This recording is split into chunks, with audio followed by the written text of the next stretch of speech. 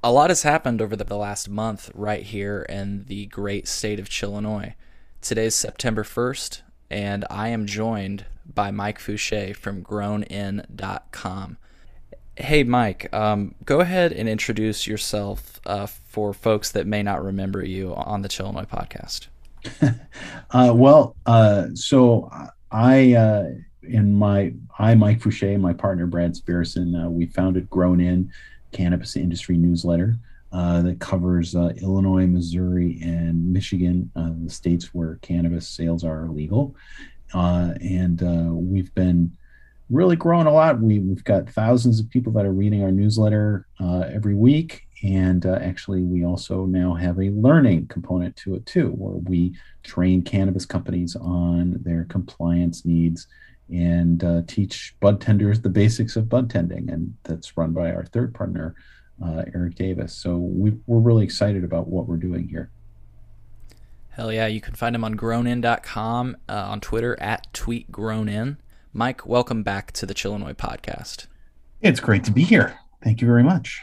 Yeah, I am thankful for your time. I know that today there was even some stuff going on today still with Illinois cannabis, so really thankful for your time this afternoon.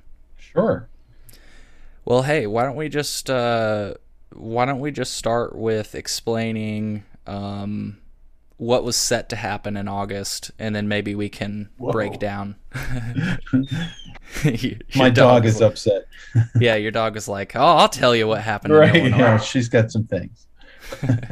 Yeah, I just figured maybe we start with like what what was set to happen, and then maybe we can go over what actually happened, which I guess is more or less the same thing. But Right. Well, what we expected to happen. I mean, so the big news has been circulating around the status of licenses, and the two sets of licenses were one, the craft grow and infuser licenses, which have been managed by the Department of Agriculture, and then the other set of licenses are the 185 adult use dispensary licenses. And by the way, there were 40 craft grow and 20 something infuser licenses. And the dispensary licenses were issued by another agency, the Illinois Department of Financial and Professional Regulation.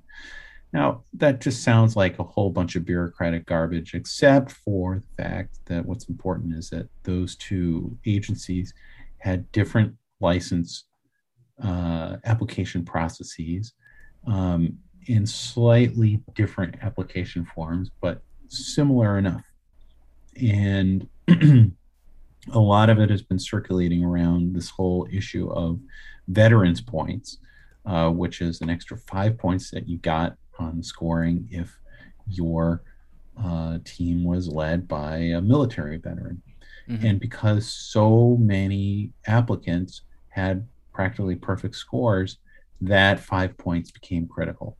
So if you weren't led by a military veteran, your chances of getting a license declined considerably. So this has led to a court case about the dispensary licenses.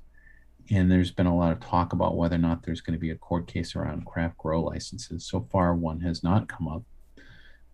But the 185 dispensary licenses have been caught up in court and unable to move forward because there's been this huge fight about, you know, what is the status of the licenses, and now we're just kind of stuck in kind of a, you know, fine grained detail of the case. And there was an expectation that there was going to be some kind of a ruling today, but because of the status of some of the plaintiffs has changed and some other details that are just so mind-numbingly boring to get into, basically we don't have a ruling so far.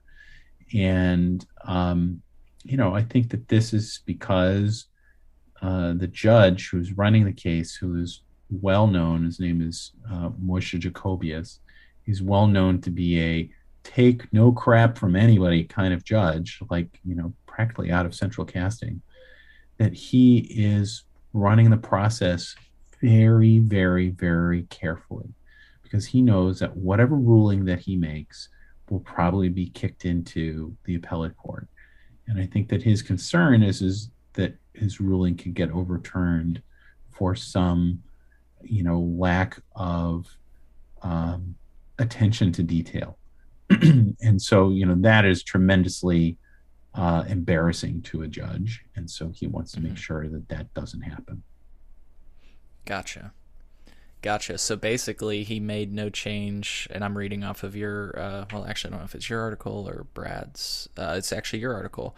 He made no change to his July 28th emergency order, which barred Illinois regulators from issuing licenses to winners of the July 29th, August 5th, and August 19th license lotteries. Right. That's the 185 licenses. And so there are a group of people who think that they won the licenses, but they're not allowed to use the licenses. So they can't start a business. They can't, you know, cite the location. They can't start doing any kind of planning or anything until those licenses are transferred to them. And there's also the threat that Judge Jacobius could just completely overturn the entire process and nullify the awarding of all those licenses. And he threatened to do so in a hearing a few weeks ago. What would, if, and I know that this might be a what if question, and what if questions are hard to answer sometimes, but what do you think would happen if that happened? Does that If mean? he threw out the licenses, Yeah. it would mean that the state would have to redo the entire, uh, certainly the entire lottery process, Hmm. and potentially the application process, depending on how far he went with his ruling. But that probably wouldn't happen right away. The immediate implication would be that whoever loses the case will probably appeal to the Illinois appellate court, and there's a high likelihood that it would then be appealed to the U.S. Supreme Court or the Illinois Supreme Court. So whatever happens here, there's going to be many, many more months of courts. So Hmm. I think that there was this hope that Jacobius would make a ruling and then things could move forward. But whatever happens is going to immediately go to the appellate court. And so these 185 licenses are probably going to be stuck in court for many, many more months, even maybe even another year. Yeah, and these are the 185 adult use cannabis dispensary licenses, if we didn't make that clear enough already, folks. Yeah. So you won't see any new stores opening doors anytime soon, it sounds like. What's this going on with, I don't mean to jump around, but Sure. what's this going on, or what is going on, rather? That was a weird way to ask that question. On Friday, September 3rd, it looks like you said an attorney for the state of Illinois also announced that a final list of lottery winners will be issued. Is that another lottery, or what? No, What is it's the that? same one. So the issue is that um, they issued a list of the lottery winners, but some people won more licenses than they are allowed to keep. Oh, right. And so And they had to give so, those up, right? right, they have to give those up, and then the state awards them to another set of people, I guess, who were next in line. They didn't really make it clear how that was going to happen. Hmm. Um, I'm guessing there's some sort of, Yeah. Do they spin alternate. up the balls again? What do I they don't do? know. I don't know. And they haven't even said whether or not they actually used a ball machine. Right. Um, Right. they've just said that there is a lottery system, and maybe it's run by a computer. I don't know. Yeah. I don't know. That's a particularly interesting detail on this. I'd ask you your take on it, but I know your job really is just to report the facts, and like you say, the facts are like they've said that a lottery took place, but for folks that aren't aware, they have not. People have asked. I'm sure Mike, you asked. I know some of your colleagues have. Were there like physical balls involved? Was it a digital lottery? How did it work? And am I correct in saying I don't really have an answer for that?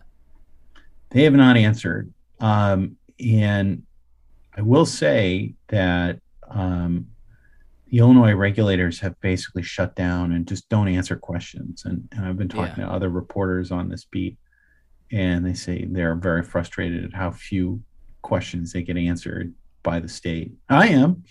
So all us reporters are basically getting the Heisman. Yeah. We're trying to learn information, and the state just ignores us. They just don't answer the questions.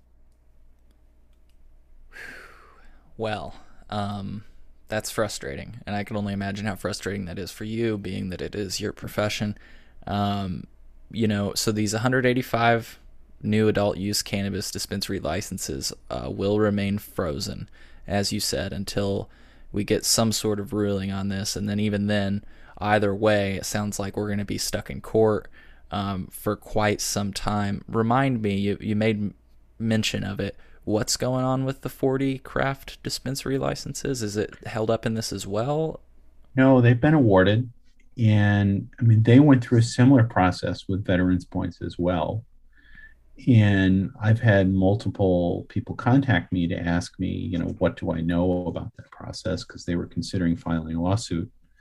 And I've said, okay, great. Well, show me the money. When you Yeah, file, show me the filing. And so far, nobody has done that. gotcha. So, to be clear, the 40 licenses have been awarded, and They're like, moving forward. so, but what does that mean moving forward? Do we have a date? Like, and this may be admittedly a tough question to answer, but like, do we have a date where they can put seeds in soil? Date where they can get a building? Like, what's going on? They could put seeds in soil tomorrow if they had an operating building. Oh, Um, nice. Well, that's I exciting to I hear. think the problem for everyone is there's very few people. So there's you got to think about that. There's multiple stages that happen here. First, you have to have the money in order to build out everything you need to build out. Right. And the estimates that I've heard is that it's a minimum $5 million investment in order to build a facility. It's anywhere from $5 to $9 million in order to build a facility. The second is that you have to have your location, and you've got to get permitting and zoning approved. And then the third is that you've got to have a construction company that's ready to work and will be able to pour a foundation before it gets too cold in Chicago, which is sometime in December usually, um, or in Illinois. I guess further downstate, you could build something later in the season, but Yeah. pretty much north of I-70, December is going to be the latest that you're going to be able to pour a foundation. And so those are some real serious barriers, particularly finding a construction company that is able to get the work done for you in that time period. I've heard a lot of concerns about getting crews, and that there's a real lack of construction crews that are available to do work right now. And then also the cost of concrete and the cost of lumber have gone up a lot in the Right. last 6 9 months. So those are some pretty big issues. And then also, if you're planning on building out an infuser, I've been told that equipment for extraction is very, very hard to find right now. The time of shipping is very long. If you're, building a cultivation site, so craft grow, and you have some sort of space age grow lights, or some sort of watering system that comes from Germany, or I don't know where, someplace far away, Hmm. you also have to wait for shipping on that too. So there's a lot of delays. I spoke with growers in Missouri in July who were lamenting how long it's been taking for them to get their equipment. So I'm sure that problem is going to be in Illinois too. I think it will be,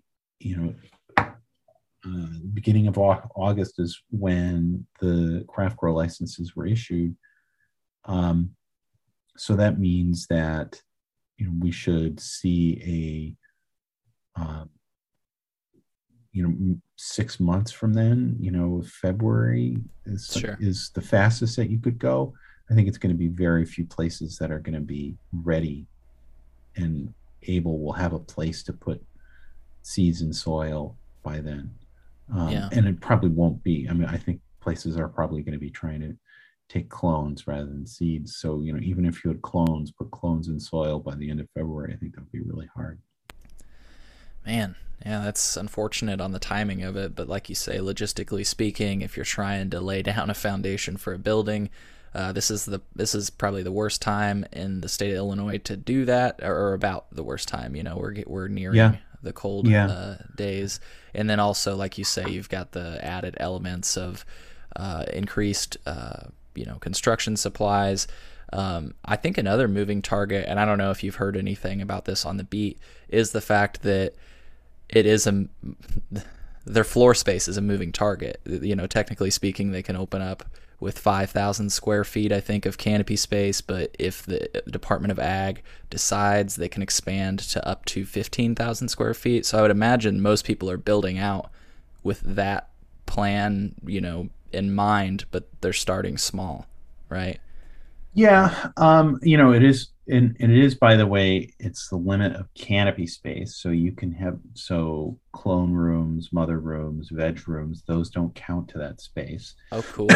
So you can get a lot done. And also I've seen places with triple racks, which means that, it's not 2,000 square feet, it's really 6,000 square feet of canopy space that you're doing. But it's who knows. I I mean, wanted to ask about that. Is that a way that some of them are getting kind of not around it, but they're kind of like stacking the yep, canopy within 5,000 square feet so that they can yeah, effectively. That's cool. yeah. um so that, there is a lot of that sort of thing going on. But one thing I'm constantly cautioned by growers is it really takes 18 months of active growing before you're able to get a regular crop out, because you have to learn your space, you have to learn the process. There's a lot of mistakes that are made. Even great growers with lots of experience will say a new space, you really got to say it's 18 months before there's regular stuff coming out. You'll have a product, but it takes a while. It's sort of like a printing press. You got to get it rolling, and then you got to key the colors in right and all that other stuff. And so Yeah. it takes time. And I'm sure So depending on where these growers are from, like, you've got controlled environments, but still, like you say, uh, the technology is only so good. So you kind of got to get like a feel for the new environment, right? yes, and every indoor environment is different. I've had guys say, it's always guys, this corner over here, doesn't grow so well, so I got to learn about that corner and what I do in order to deal with that. My air circulation isn't working the way I want it to be over here, so how do I change that? The water flow for my machines aren't working just right. I got to get my nutrient mix correct. These particular strains respond in a certain way. Oh no, we had a infestation of spider mites from some jerk who didn't take a shower that day. These are all real things. And so I think it's going to take a while for places to get down their patterns and practices. Yeah. So these things are held up in limbo.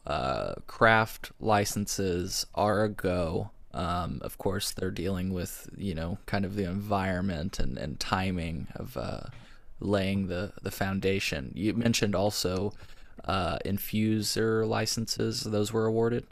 Yes. Nice. And it'll be interesting to see how that goes.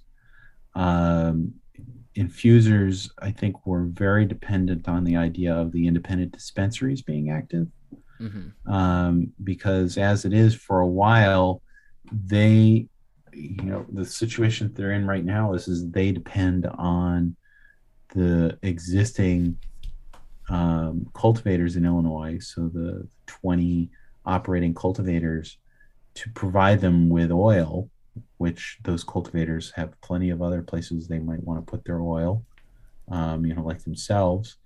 And then they also have to then sell it back to those existing companies because there's not that many independent dispensaries in Illinois anymore. So the infusers are squeezed on both ends in Illinois. And I think that we're not going to see a lot of independent infusers operating for some time. Interesting. So what, I guess this is we're in an interesting spot because, so the craft licenses will take off. I'm just hoping the timing works out better than it has been, but we'll see. What is your take on some of the reporting that's come out? And I'm not sure if you've reported on this. I can't remember. There's so much solid reporting on this, which makes me really happy on all this that it's hard to remember exactly where it's coming from. But there's been a lot of murmurs and talk about the fact that a lot of these licenses have gone to, quote, insiders or people with connections to current license holders or current operators, what have you. What I guess is your take on that, if you have one? What happens with current licenses, or can you? Yeah, I just didn't know. Like it seemed, and I realize I might be putting you in a rough spot because I'm almost asking your opinion on it. But like, is it, to me and to other people that have been viewing this from an outside perspective, this entire industry was pitched, especially these first licenses, they were pitched as like opportunity for people that have been affected or disproportionately impacted by the war on drugs. And there's been some reporting that has come out that has basically pointed to people having some significant ties to current license holders or other operators. And I think rightfully some people are questioning, like, did this this person was already connected? Were they disproportionately impacted? By the color of the law, all of these winners are rightful winners. I want to say that. I'm not trying to get you in a gotcha. I think it's important to put that out there. A lot of people, I guess, just to steer the conversation, maybe to start somewhere, a lot of people point to Edie Moore, right? And they say, like, hey, isn't it a conflict of interest that you run a nonprofit advocacy group, but you're almost profiting from what you're advocating for? That's like one tie people have pointed out, but people have pointed out other ties. I just didn't know if you had any thoughts or opinions on the fact that this was pitched as a opportunity for people that haven't had opportunities, yet it seems like some of the winners. Well, the first part is that the whole structure of the system has been from the beginning. If you understood how the license process worked, you were more likely to get a license. Right. Edie Moore was part of a winning team that won licenses for the medical process. So she already knew what to do, and that winning team sold their licenses to Forefront, which is Mission. Yep. And another group that won was Americana Dream, which included Cook County Commissioner Bridget Degnan, who was the deputy director of the medical marijuana program when it started. So, clearly she knew what she was doing. But there's that issue. The second part is that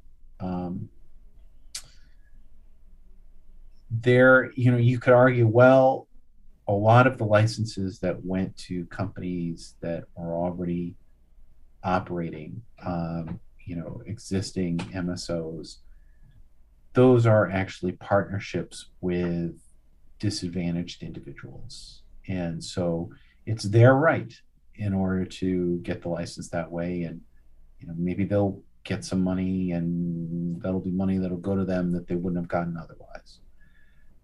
I think that it's too, it is difficult to imagine a circumstance where the licenses are going to go to, quote, deserving people who are planning to uplift their community.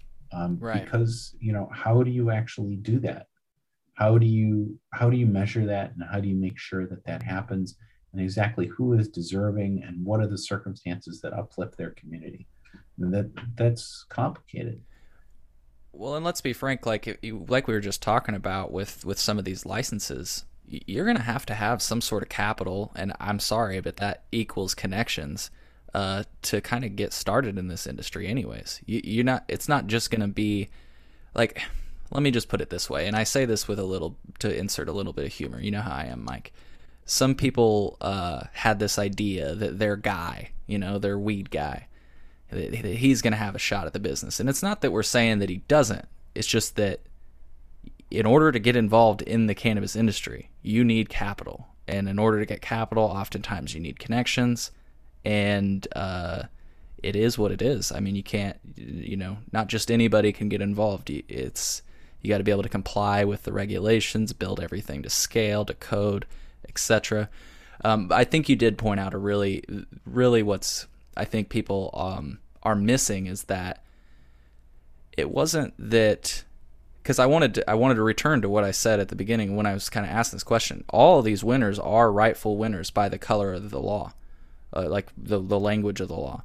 Mm-hmm. And that's just it. That's I think what people are missing. That's where the frustration should be maybe pointed at, is that you basically had to have an attorney in order to know how to score the way you needed to score. Like it instead of just giving people an honest shot at business, it seemed like you really needed to understand the law in order to make everything work. So I want to point out that in almost every state that has limited licenses, there has been some series of lawsuits that have arrested the process or complicated the process. Portland, Maine had tried to limit licenses to people that are from Portland. That was overturned by a federal court last month.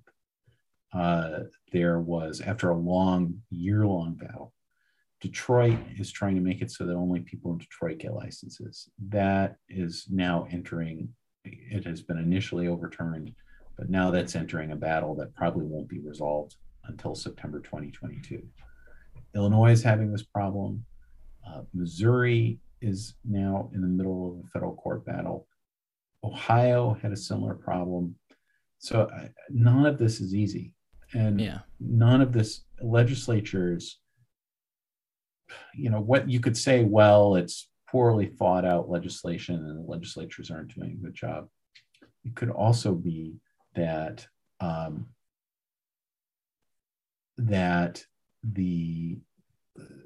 that it's impossible to fix, and that there's nothing that you can really do, and so you're stuck. You're going to have a problem no matter what. That's another way of thinking about it. Yeah, it's I think a lot of people's frustration too comes from looking at some other states that are out of the woodwork and rocking and rolling, like Oklahoma and Oregon, which people have both pointed to on my show, and I've seen even Vice did a story on what happens when a state gets too much weed. It's kind of the inverse of what we're seeing, right? Where they've taken a totally open license approach, right. No limitations really at all. What's your take, I guess, on some of have you done any research into those states and I have. What's happened? In Oklahoma and Oregon, and they have no limits. You can get as many as you want. Oregon, was it 2-3 years ago, had, just everybody who had a farm was like, okay, I'm getting a license to grow cannabis. And they issued, I think, thousands of cultivation licenses. And then the whole thing went bust because there was so much weed. And it also very difficult to figure out which is high quality, which is low quality. They don't really have testing standards in a lot of those states. So maybe there's a bunch of heavy metals in the weed because it's bad soil. Don't know. And so I think there's big trade-offs. That again, all of this, we're talking about what's entirely within the regulated marketplace, the legal marketplace. And there are studies that are showing that the illegal, unregulated marketplace is maybe twice as big, 2.5 times as big as the regulated marketplace. Lots and lots of people are still buying their weed from a dealer. And you don't know anything about where that stuff comes from for the most part. The dealer might tell you, oh, this is from California or this is from Mexico. Are you sure? Is there like a DOC label on it that tells you, this is true California weed? Who knows? So I think that the idea that that we spend a lot of time talking about how the regulated marketplace works. I know quite a few people, and I'm sure you do too, and I'm sure a good number of people listening to your podcast buy their cannabis from a dealer, and they feel comfortable with that, and that's what they're going to keep doing for a while. Yeah, well said. So I just wanted to because this is it sounds like you've done a little bit of research. It's a subject I've been kicking around on the podcast, like limited licenses versus totally open. What do you see as, like, I guess, can you lay out maybe pros and cons to each approach? Because I feel like they each do have their pros and cons. You know what I mean? Yeah, sure. I mean, I think the advantage to limited license processes is that you imagine that you're limiting the number of places that can grow, and you can control the licensing process, and that you can restrict how much is made and of what kind and how that's structured. The unlimited license process embraces the idea that there's this open market, and allows anybody to have a license, and they can go ahead and grow whatever they want. Now, both of these cases, though, there's, again, the devil is in the details. So are you still requiring seed sale tracking? That's a big deal, and that costs a lot. Are you requiring testing? What level of testing? That costs a lot. Not just the cost of the tracking or the testing, but also the cost of a process that you have some that are tested, and you got to hold it up while it's being tested, so that changes your supply chain. So all those things are operating. And what I think is fascinating about Michigan is that Michigan has this regulated and this state blessed gray market that operates at the same time, which is the caregiver system. And in Michigan, a caregiver can have up to 6 patients that they're caring for. And each of those patients, they can be growing 12 plants at any time. And caregivers have been known to band together and use single locations. So you could have, 5 or 6 caregivers together. And now you're at 500 plants. That's a lot. Wow. And none of that is on seed to sale, and none of that is tested. Right. So you're sort of saying, and so then what happens to all those plants those caregivers are growing? Probably not going just to their patients. It's probably going to other places too. Sure. I've heard a lot of anecdotes about dispensaries taking that stuff on the side and growing it, or selling it. I'm sorry. For a while they were actually allowed to. For That's a while right. In Michigan they were allowed to. Yeah. That's right. But I've heard stories that they're still doing it, and they use different ways in the seed sale tracking system in order to get it in the system. Yeah. Is that a good idea? Seems like maybe it is. because it acts as a pressure valve for the illegal system. And But if big companies don't like it. Yeah. I feel like one thing that separates Michigan, and maybe you'll correct me on this because I admittedly have a limited understanding of Michigan's market, but what I've been able to pick up from your reporting is that they have the MRA. I always make sure to really pronounce that M, Mm-hmm. the Marijuana Regulatory Agency. Yeah. Do you think that puts them ahead of Illinois in the terms of like we talk about legislate, kind of bureaucratic red tape, and in Illinois, you have all of these different kind of departments involved: the Illinois Department of Health, the IDFPR. Um, I'm sure you can name a few more. Illinois Department of Ag.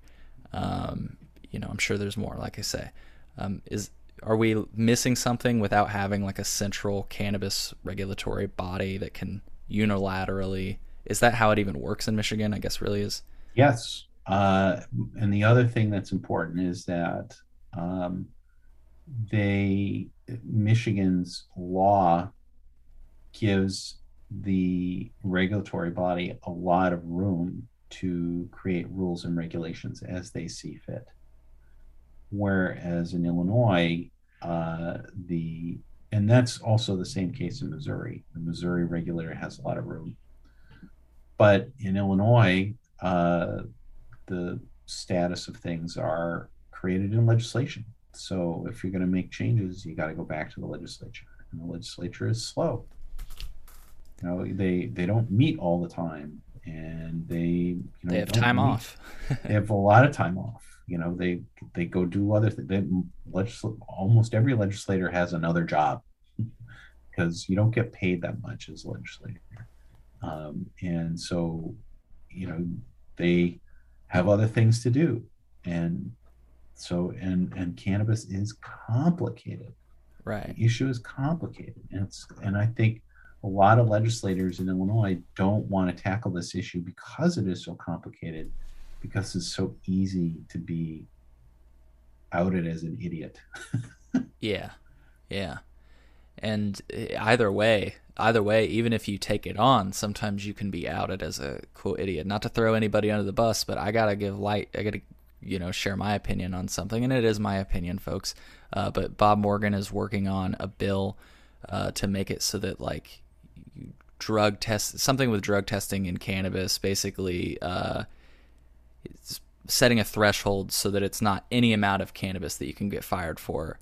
It has to be like if you hit a threshold of 5 nanograms. I can't remember the context, but it's like 5 nanograms for saliva, up to 10 nanograms for blood. Maybe I've got it backwards. Do you know, Mike? What is Bill? I don't, and to be honest, I don't pay close attention to The bills that proposed legislation sure. because there are so many of them, and the likelihood of them seeing daylight is often pretty low. Yeah. And of course, regular citizens should get interested in this, but there's so many of these bills that float around. It's hard to treat them seriously Very oftentimes. true. Well, I want to get back to that. I want to complete this thought just really quick. I don't want to give too much airtime with what you just said in mind.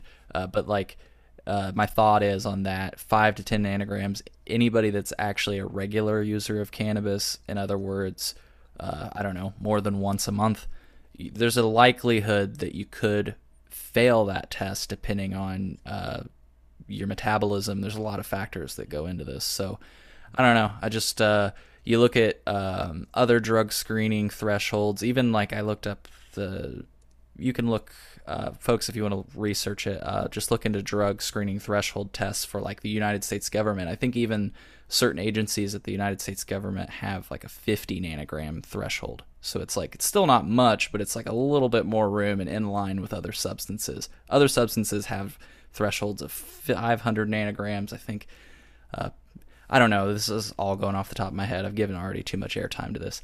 Let's jump back to open licenses versus limited.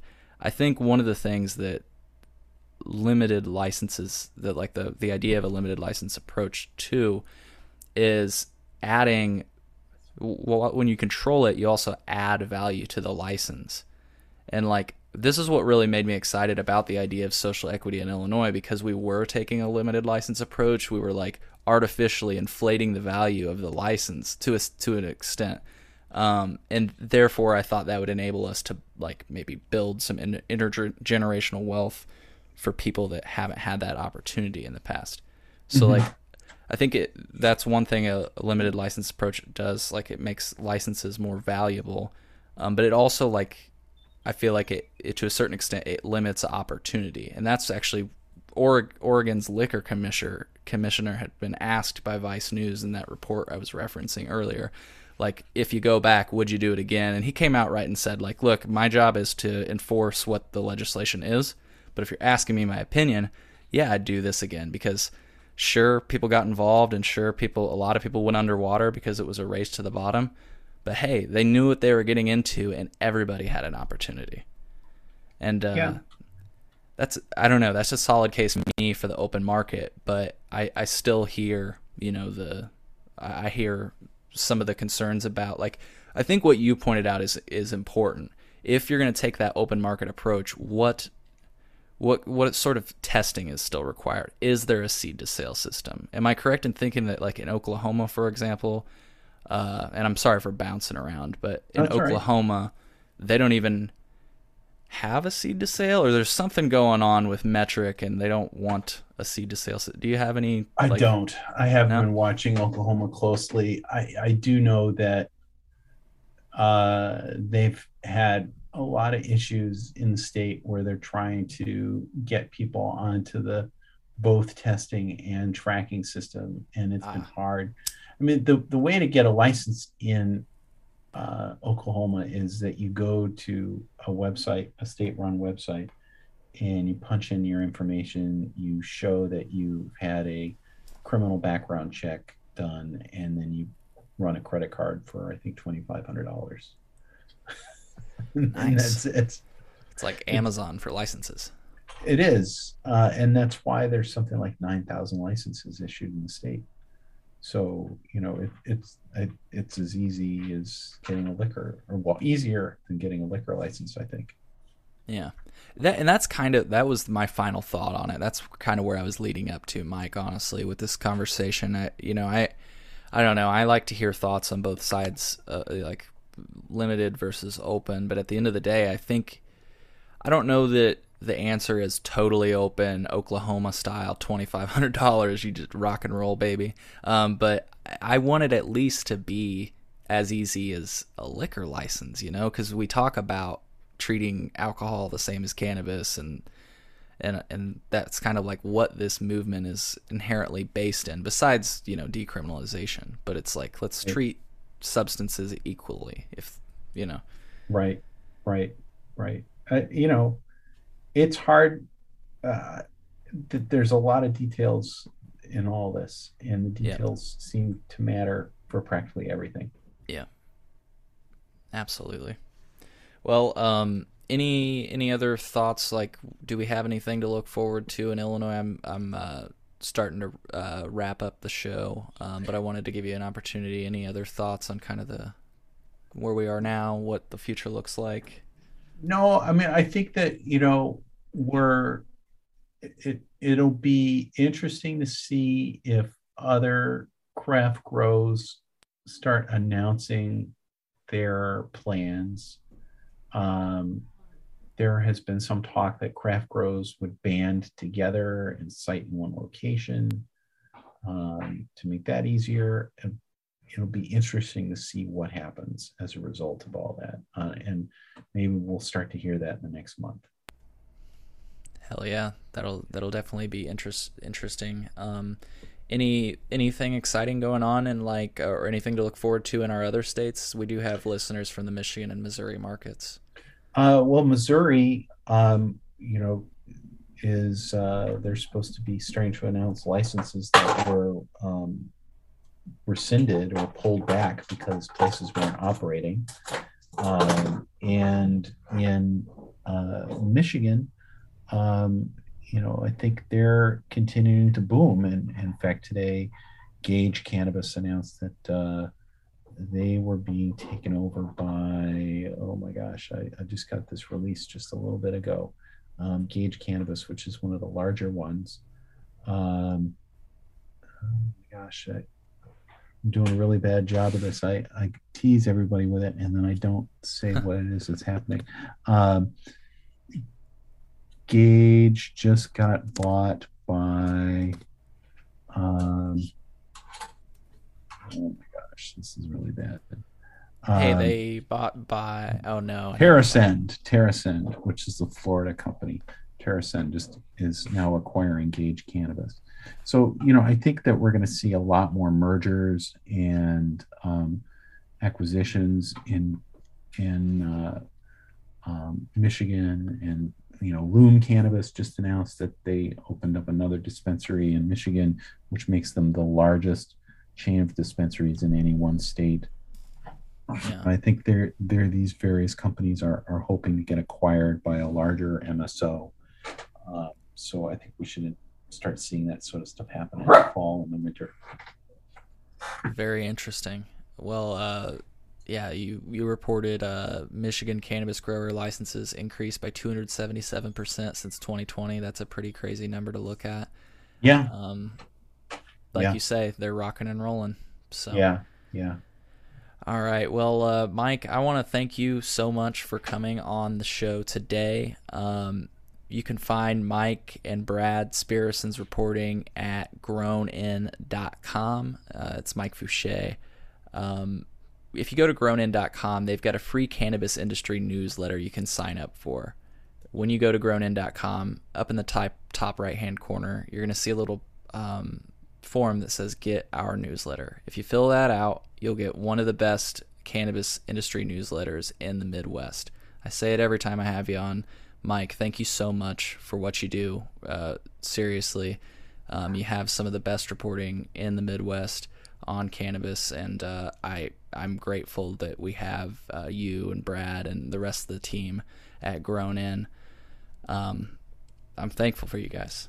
Yeah. Thank you so much. That's nice, Cole. That's great to hear. Thank you very much. We like what we're doing. We're having a good time, and we hope to have some more news soon about Grown In growing. Hell yeah. All right. Well, stay tuned for that, folks. Oh, just before we go, do you have any upcoming events that you wanted to plug? I didn't know if you have any. Not yet. No, we will soon, though. Cool. Well, stay tuned for that, folks. There's always really awesome events at grownin.com. So that's another thing you'll get notified for if you sign up for their newsletter. And in fact, folks, I'm going to put my referral link in the podcast description, and I beg you to use it when you sign up, because God damn it, I'm going to be one of the first people to get that Grown In t-shirt. I told Brad that I'm going to get that Grown In t-shirt. Actually, we turned off the referral links, but we'll give you a t-shirt. You've earned that t-shirt. You've earned that t-shirt. Hell yeah. So cool. Send me your address and we'll send you a t-shirt. You've referred plenty of people to us. You deserve a couple t-shirts. Thanks, man. All right. I will get back to you with that. Folks, hope you found some value in today's episode, and we will see you next time on the Chillinois Podcast.